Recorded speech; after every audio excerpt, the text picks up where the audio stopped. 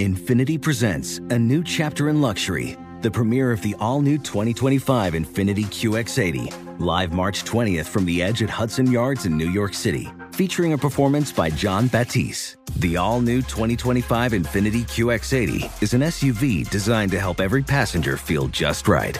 Be the first to see it March 20th at 7 p.m. Eastern, only on iHeartRadio's YouTube channel. Save the date at new-QX80.com. Don't miss it. 2025 QX80 coming this summer.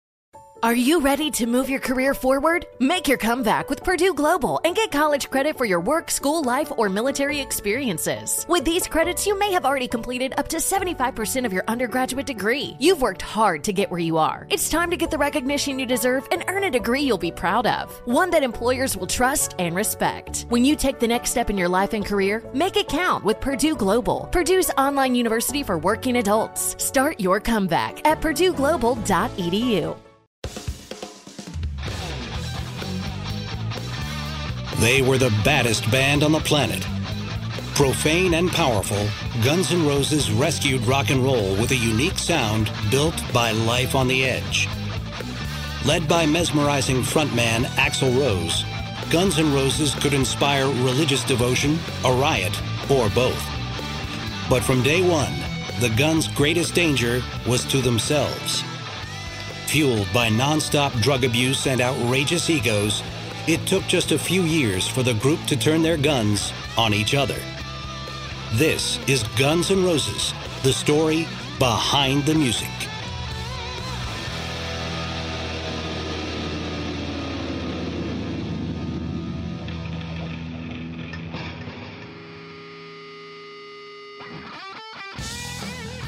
It's August 2002.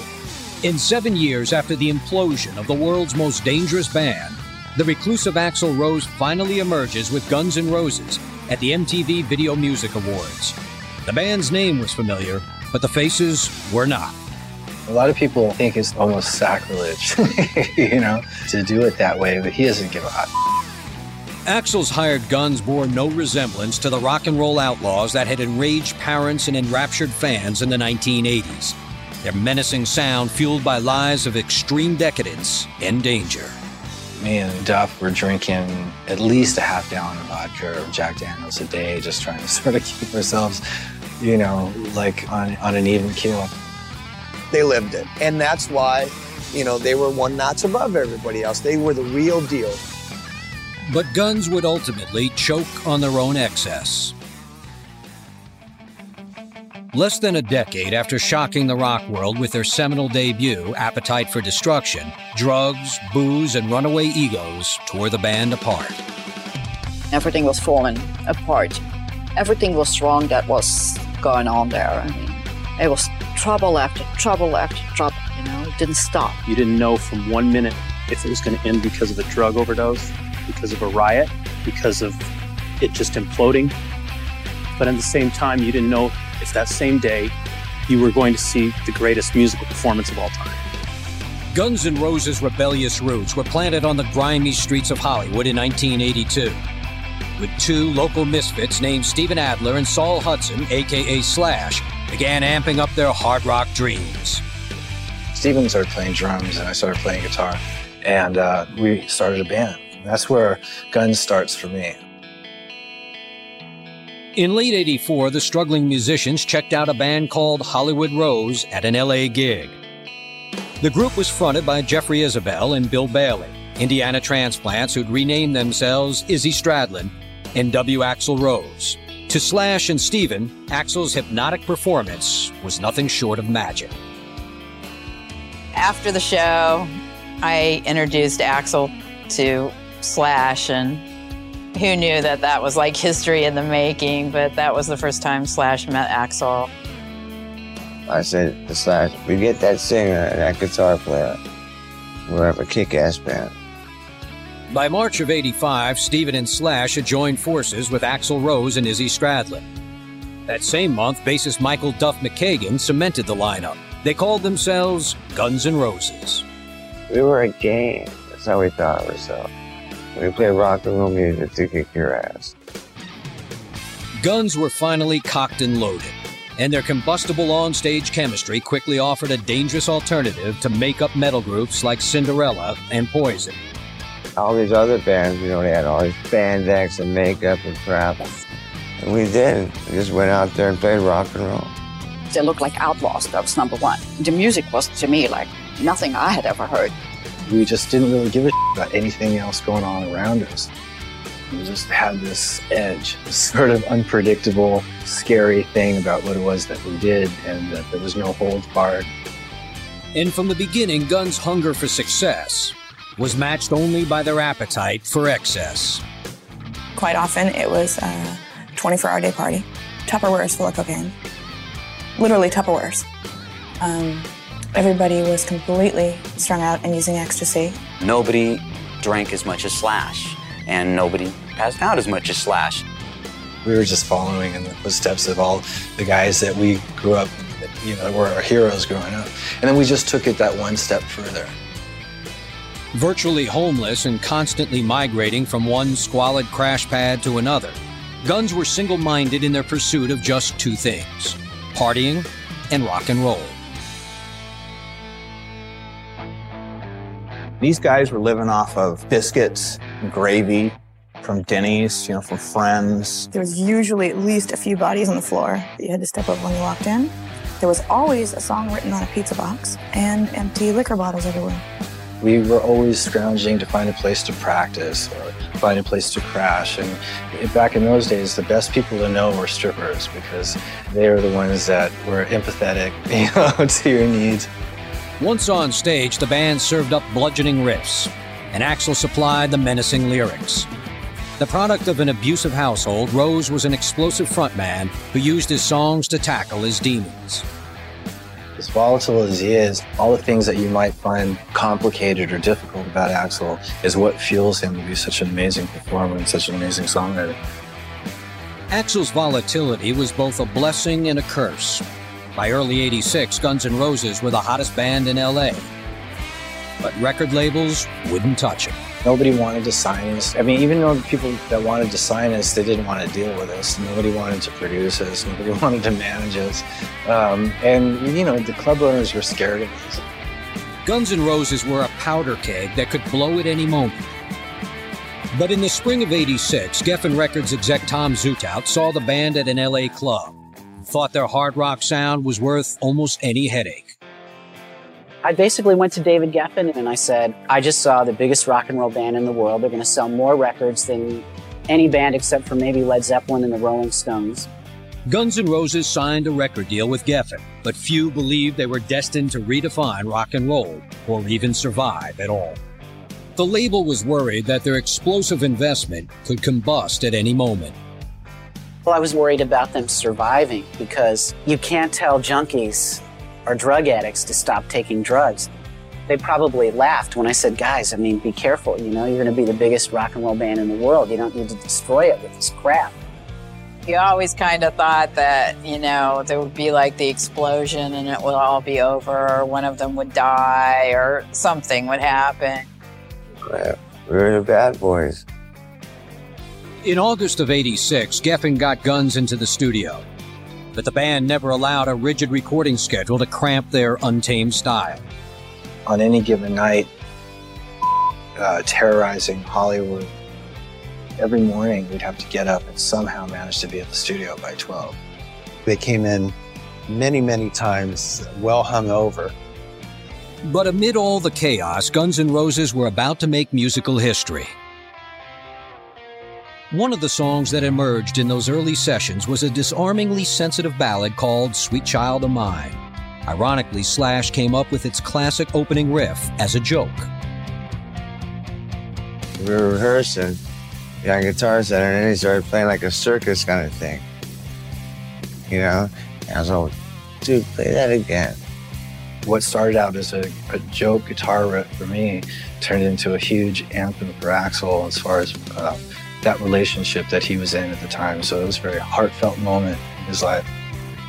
Axl's unusually affectionate lyrics were penned as a love letter to his girlfriend, Erin Everly, with whom he had had a tumultuous 5-year relationship. When it was good, it was good. And when it was bad, it was horrible. There was a lot of turmoil between those two. And that's all I want to say. Erin was a very nice girl. She was cute as could be. She was just the opposite as Axel. But it also shows a side of Axel, sweet child of mine, that you wouldn't necessarily when you hear all these nasty things about him. But Sweet Child was a rare track of tenderness on an album dominated by incendiary anthems like Welcome to the Jungle. And when Appetite for Destruction was released in July of '87, it bombarded fans with a brutal sonic diary of 5 musicians hanging on the edge by a thread. They were, they were living, hand to mouth, and they were just all about the rock and the girls and the drinks, and that's what they sang about. That's what they did, and they lived it. It's a pretty much a storybook of everything that Axl and the band was going through from, say, the beginning of the 80s all the way up until the record was finished. In August of '87, Guns hit the road for a world tour to support the album, taking their never-ending Hollywood party to inebriated extremes around the globe. There's just a bunch of crazy kids that have just been given the key to every city in the world, basically. There were photo sessions when Slash literally was propped up, the head up and somebody behind him, to hold him up so he wouldn't fall down for the photo session. Slash is a very dedicated player. He would go and throw up behind the amps, come back out, keep playing. He'd smoke on stage, and his cigarette would drop down in between his pants and his stomach. And I'm sitting there watching him going, dude, you're burning up. And he's just doing this solo in pain. The Guns' outrageous antics and graphic lyrics were infuriating parents, but delighting fans. And in July of '88, Appetite for Destruction climbed to #1 on the charts. It was the right band at the right time with the right message, and it just happened to hit the youth of America in a certain way that everybody related to it, which is great. But just as the band reached multi-platinum heights, tragedy brought them crashing back to earth. On August 20th, 1988, during the Guns set at the Monsters of Rock Festival in Donington, England, 2 fans were crushed and killed by the frenzied audience. And so we finished the gig. Our manager didn't tell us about it, so we met up at a pub later on, and I found him in the bar sort of crying, and he told me about that. And it's like, that was when the reality kicked in, that you can get to this all-time high, something that you can't compare to anything, and then have it go to an all-time low. The deaths at Donington added fuel to a growing critical fire against the band, and to the sentiment that GNR were headed for premature destruction. Next, the Guns turn on Steven Adler, when Behind the Music continues.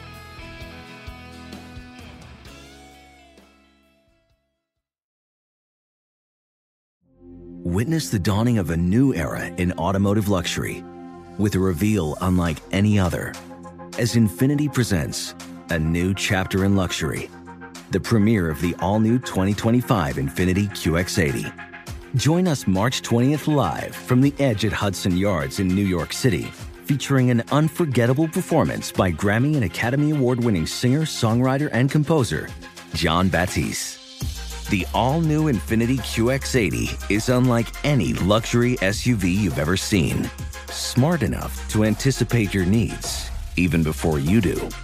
Every line, curve, and detail was thoughtfully crafted, so everything for every passenger feels just right. Don't miss it. Mark your calendars and be the first to see it March 20th at 7 p.m. Eastern, only on iHeartRadio's YouTube channel. Save the date at new-QX80.com. 2025 QX80 coming this summer. You're ready for a comeback.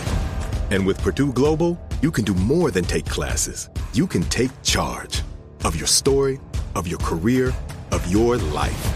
Earn a degree you can be proud of and get an education employers respect. It's time, your time, not just to go back to school, but to come back and move forward with Purdue Global, Purdue's online university for working adults. Start your comeback at purdueglobal.edu. Okay, quick math. The less your business spends on operations, on multiple systems, on delivering your product or service, the more margin you have and the more money you keep. Obvious. But with higher expenses on materials, employees, distribution, and borrowing, everything costs more. So to reduce costs and headaches, smart businesses are graduating to NetSuite by Oracle. NetSuite is the #1 cloud financial system, bringing accounting, financial management, inventory, HR into one platform with one source of truth. With NetSuite, you reduce IT costs because NetSuite lives in the cloud with no hardware required, accessed from anywhere. You cut the cost of maintaining multiple systems because you've got one unified business management suite. And you're improving efficiency by bringing all your major business processes into one platform, slashing manual tasks and errors. Over 37,000 companies have already made the move. So do the math. See how you'll profit with NetSuite. Now through April 15th, NetSuite is offering a one-of-a-kind flexible financing program. Head to netsuite.com/stereo right now. netsuite.com/stereo. netsuite.com/stereo.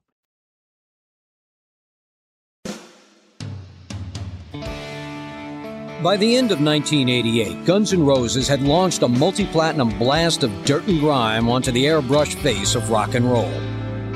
Just 1 year after the release of their debut album, they were one of the most popular bands in the world. They were the baddest thing on the block at the time. They had a certain genuineness to them that I think people really attached themselves to. They were what they were, and what you saw is what you got. I had no expectations for it to be such a global event. In November of '88, Guns released the EP GNR Lies, a collection that included 4 new tracks knocked out in a single inspired studio session. Driven by the top 10 ballad Patience, the record would go on to sell 2 million copies.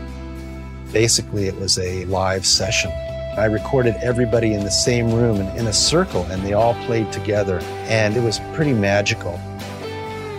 We did the Lies record, and it was like a real easy, quick thing to do, which was really successful, which was sort of a shock. 1 day's work, and it sells like all these copies.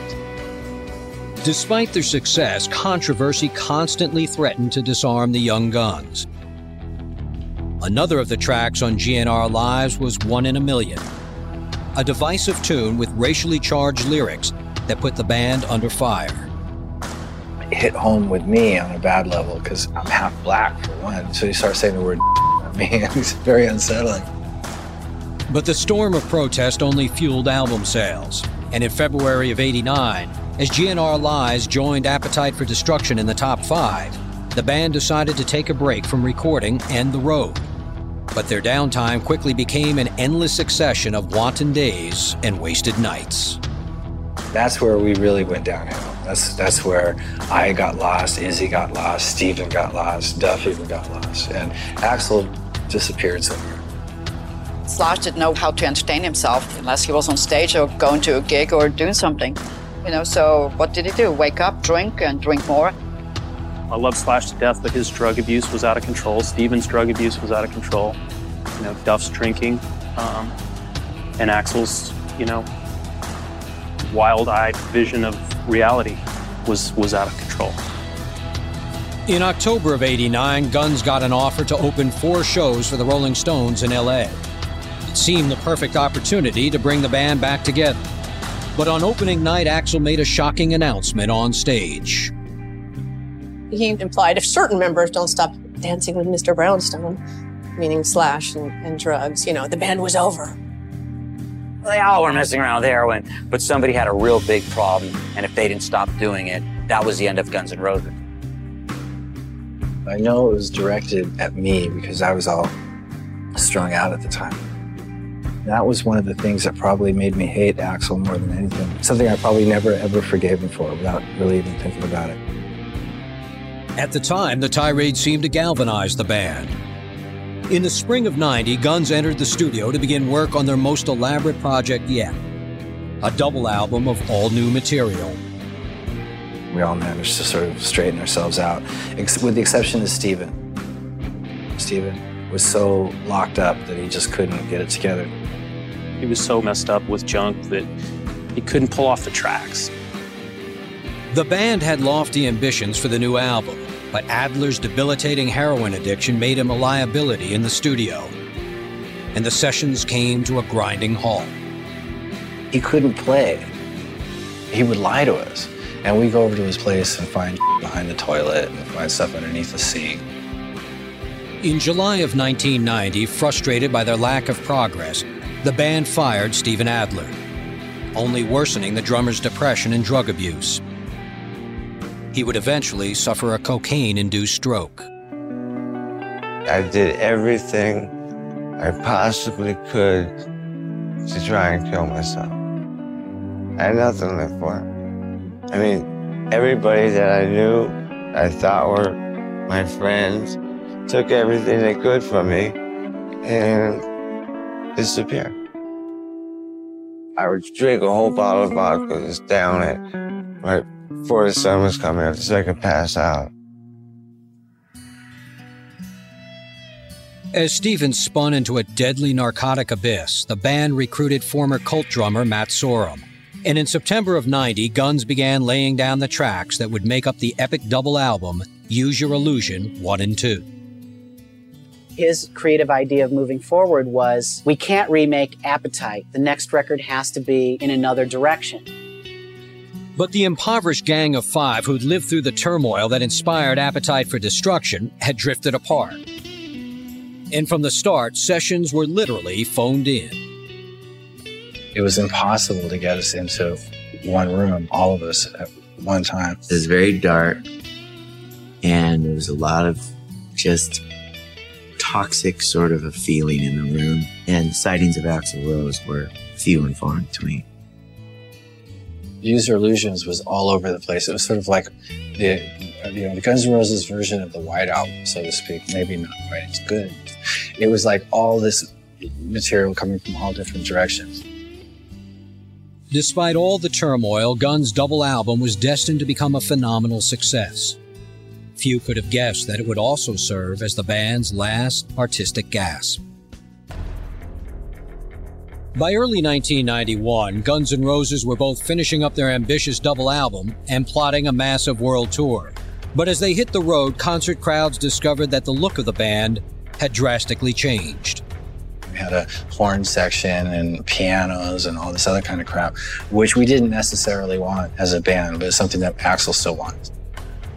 I remember it feeling a bit like, I didn't really sign up for this.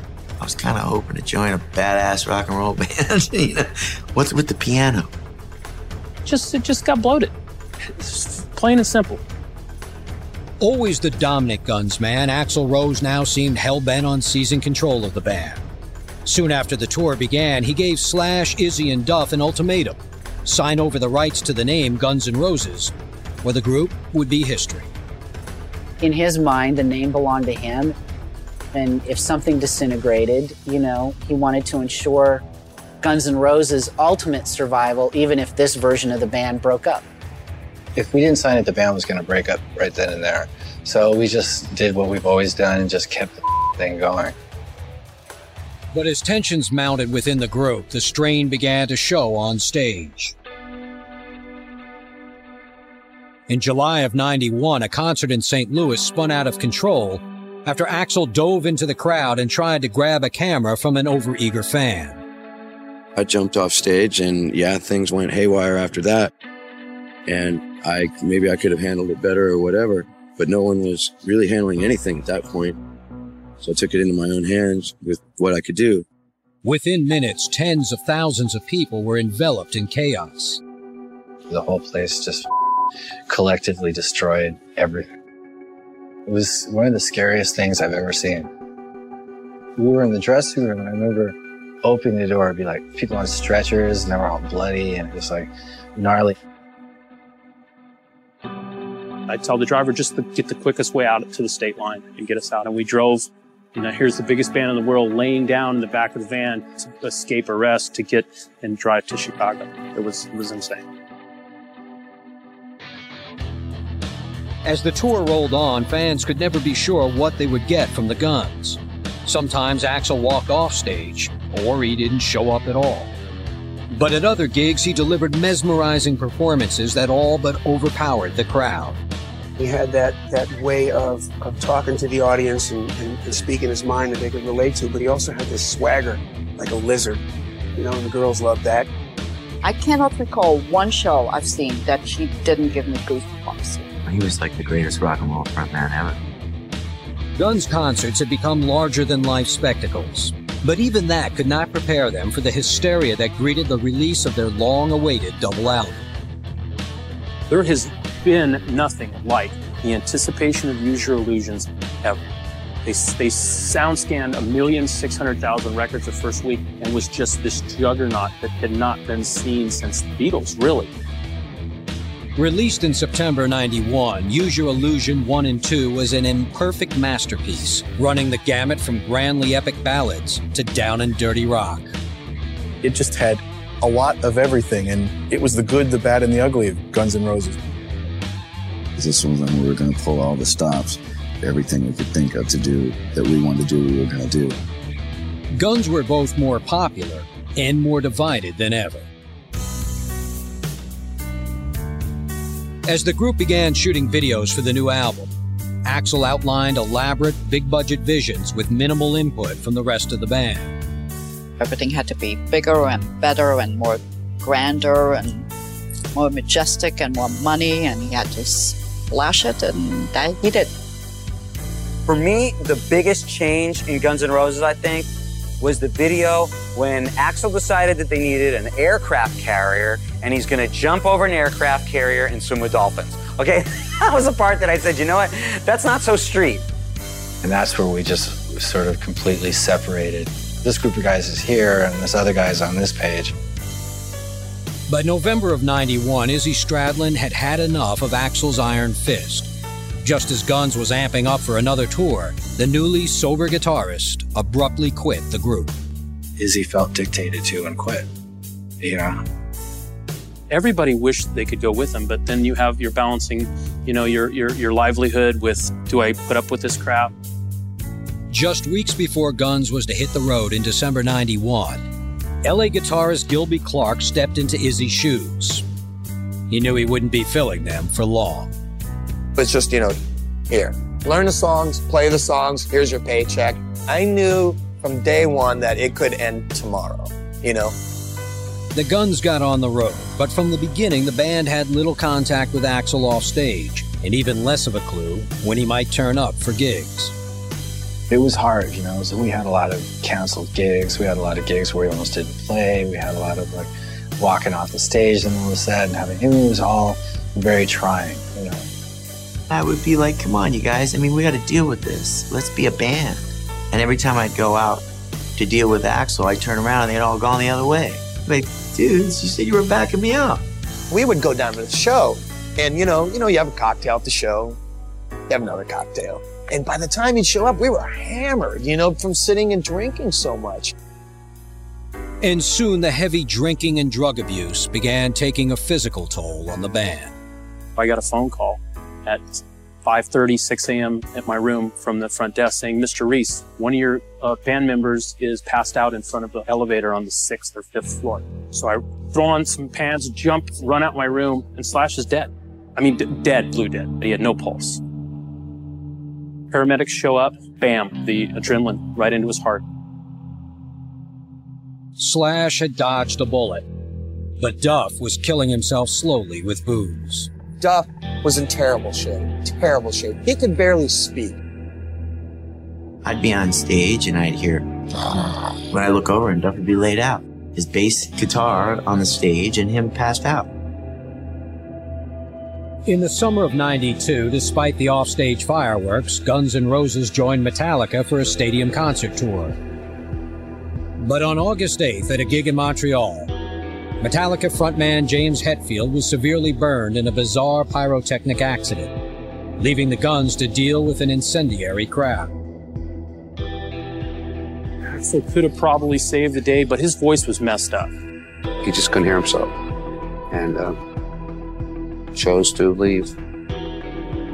I went out to the stage and, they're shredding the place. I saw bonfires, and this is an enclosed stadium. And they just looted everything. There were cop cars overturned. And I've never seen anything like that. That was my first riot. That was a really sort of embarrassing moment for everybody. Because it was like, we have no control over this, The Guns soldiered on until July of '93. Their final performance was for 70,000 fans in Buenos Aires, Argentina. was the last the world would see of the original band. Next, the Guns come undone, when Behind the Music continues.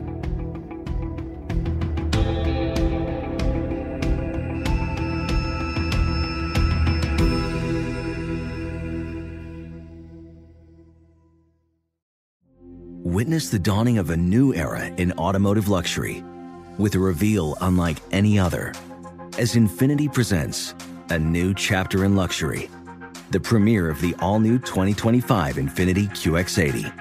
Join us March 20th live from the Edge at Hudson Yards in New York City, featuring an unforgettable performance by Grammy and Academy Award-winning singer, songwriter, and composer, Jon Batiste.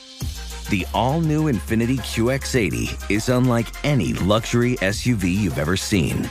Smart enough to anticipate your needs, even before you do.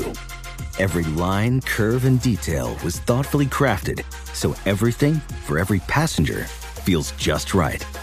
Don't miss it. Mark your calendars and be the first to see it March 20th at 7 p.m. Eastern, only on iHeartRadio's YouTube channel. Save the date at new-QX80.com. 2025 QX80 coming this summer. You're ready for a comeback.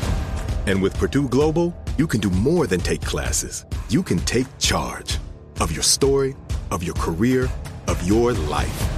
Earn a degree you can be proud of and get an education employers respect. It's time, your time, not just to go back to school, but to come back and move forward with Purdue Global, Purdue's online university for working adults.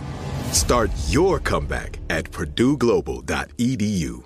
Okay, quick math. The less your business spends on operations, on multiple systems, on delivering your product or service, the more margin you have and the more money you keep. Obvious. But with higher expenses on materials, employees, distribution, and borrowing, everything costs more. So to reduce costs and headaches, smart businesses are graduating to NetSuite by Oracle. NetSuite is the #1 cloud financial system, bringing accounting, financial management, inventory, HR into one platform with one source of truth. With NetSuite, you reduce IT costs because NetSuite lives in the cloud with no hardware required, accessed from anywhere. You cut the cost of maintaining multiple systems because you've got one unified business management suite. And you're improving efficiency by bringing all your major business processes into one platform, slashing manual tasks and errors. Over 37,000 companies have already made the move. So do the math. See how you'll profit with NetSuite. Now through April 15th, NetSuite is offering a one-of-a-kind flexible financing program. Head to netsuite.com/stereo right now. netsuite.com/stereo. netsuite.com/stereo.